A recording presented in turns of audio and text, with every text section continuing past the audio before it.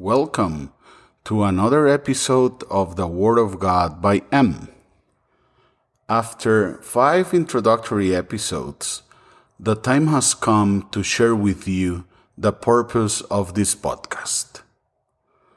There is no doubt that every human being at some point in his or her life has questions of a spiritual nature, either because circumstances push us to question our spiritual life, or simply because as we grow and mature, we begin to wonder whether our life is meaningful in any way.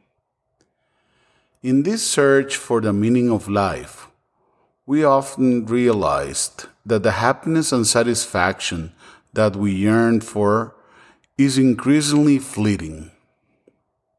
Sometimes we might find ourselves immersing ourselves in sports, hobbies, work, or perhaps school. But somehow, we always end up in that constant struggle to fill a void that we can't quite explain. In my case, when I was 36 years old, I understood that I needed something more, and at that moment, I had the opportunity to get closer to God. As an atheist, God was an unknown subject to me.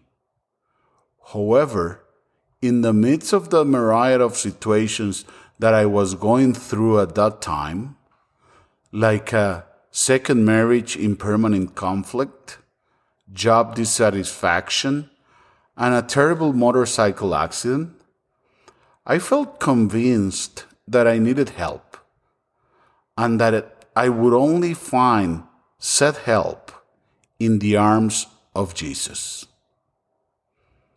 The change in life was very drastic the moment I turned to Christianity.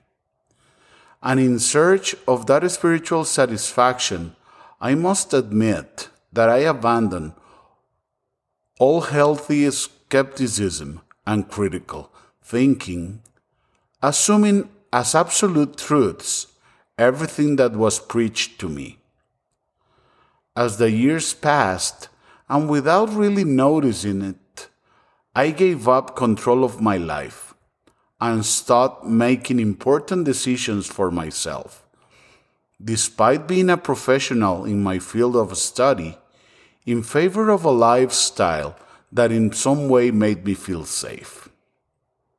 This situation caused profound changes to occur at the family level, such as enrolling my daughter in a different school, implementing limitations in terms of the content of movies, TV shows, and music we consumed, and severe other subtle, important lifestyle changes. On a personal level, I can say that at times these changes satisfied my ego, making me feel special about not being a worldly believer. As the years passed and I grew closer and closer to the church and the leader of the church, the more pride grew and the more I enjoyed the place I held in the congregation. At the end of the day, that need that I had for belonging and acceptance was being met. However, an absolute surrender into the lifestyle we were strongly encouraged to adopt was always impossible for me. I kept listening to certain forbidden music, if I may call it. I enjoyed and disagreeing with several doctrinal positions. However, in order to maintain my place with the church, there were many times when I chose to go with the flow and remain silent. And for this, I alone am responsible. The restrictions imposed on my daughter caused her to grow up in a constant struggle against the regime that did not allow her to go to the movies, listen to secular music, and many times subject her to undeserved punishments. However, when she was in her late teens, an incident occurred at her school which was founded by the church. We attended with a teacher who was under the pastor's protection. This teacher humiliated my daughter publicly, and that day marked a before and after regarding my perception of the church to which we belonged. That day, I did not care about the position of the pastor or the school principal, and much less that of the teacher who for years had been cruel to my daughter using the phrase, my love, to disguise their insults and frustrations. That day, I used all my professional capacity as a lawyer to defend my daughter, and in the end, very positive things resulted from that decision. My daughter was left with no doubt that I love her with all my heart, and I could see things clearly for the first time in a while. From then on, I decided to end my absolute obedience to the church. Time continued to pass, and I began to become an outcast within the church, to the extent of coming to the point where I practically had my own little church where I conducted Bible studies and prayer meetings, but all the while maintaining a cordial relationship with the pastor of the church. To make a long story short, a few years ago, the whole church imploded due to an issue with the said pastor. And although I am not going to go into details, I can definitely tell you that this whole life-changing event made me evaluate my current situation at the time. I reached several conclusions. Number one, there is no doubt the biblical concept of church can be distorted and can become a cult, even when those who lead it do not perceive it that way. Number two, I learned principles from the Bible that have been invaluable in my life. Number three, I made great friends. Some of them decided to end our friendship, some of them remain, but I cannot ignore that I really made great friends. Number four, I sacrificed my children's well-being in many areas, but above all, I must admit that my life changed forever. And now, having the opportunity to see everything in retrospective, I can tell you that there is something that no one can question, and that is that from being an atheist to being a believer, the price to pay was high. But God, in His infinite love, has been teaching me how to have a healthy relationship with Him, understanding that at the end of the day, I am the only one who is responsible for nurturing and growing it.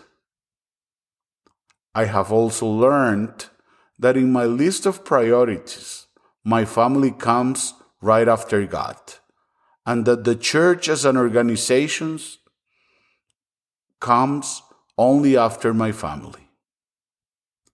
I have created this podcast, The Word of God by M, as a way to help believers and non-believers to get closer to God and to be able to have access to the Bible and to appreciate it as a treasure from where God's advice for our lives springs, and also as a way to allow yourself to enjoy the freedom that God gives you in Him to live your life without having to worry about your spirituality being judged if you decide to enjoy a concert, a movie, a Broadway show, or any other activity that you would like to attend.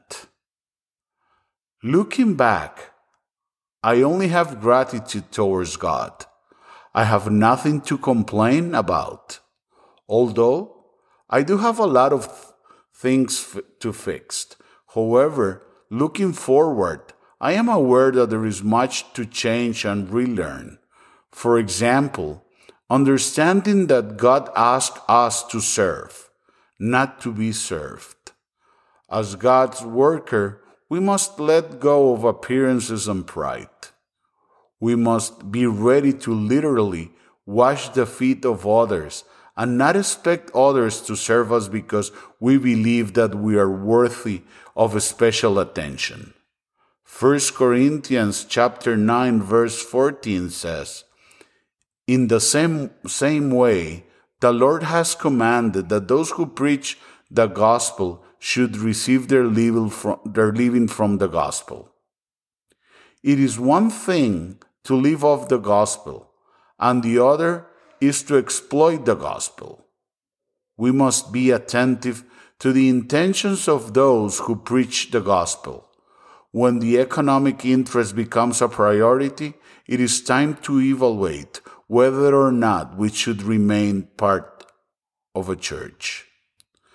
The Word of God by M is the result of many tears, of many smiles, but above all, of the desire to teach you the love of God to love God with all your heart. Mark chapter 12 verse 30 says, "Love the Lord your God with all your heart, and with all your soul, and with all your mind, and with all your strength. There is no commandment greater than this." If you are listening to this podcast, it is probably because you are hoping that your life will change for the better, that it will be fulfilling, and above all, that it will be filled with joy. In order to achieve this, let God work in your life and never allow anyone to take God's place in your heart. All of us who in one way or another serve God are simply human beings who have decided to fulfill the commandment of Mark chapter 16 verse 15. He said to them, "Go into all the world and preach the gospel to all creation." But at the end of the day, we are all vulnerable and subject to passions which, if left unchecked, will hinder our service to the ministry of Christ. Take your Bible, read it, close the door of your room and pray, and you will see that the time you spend alone with Christ will result in great rewards for your life. Matthew chapter 6 verse 6 reads, "But when you pray, go into your room, close the door, and pray to your Father who is unseen. Then your Father who sees what is done in secret will reward you." I want to finish up by telling you that this podcast is a place where you can send your questions and queries, either about the Bible or about any subject in which you think you need help from a spiritual point of view. Feel free to send us your emails to thewordofgodbym@gmail.com. Please reach out to me and let me know your thoughts, and also feel free to email me with any suggestions. In our next episode, we will dive into the topic of marriage and raising children. Thank you so much for your time, and we will see each other next week.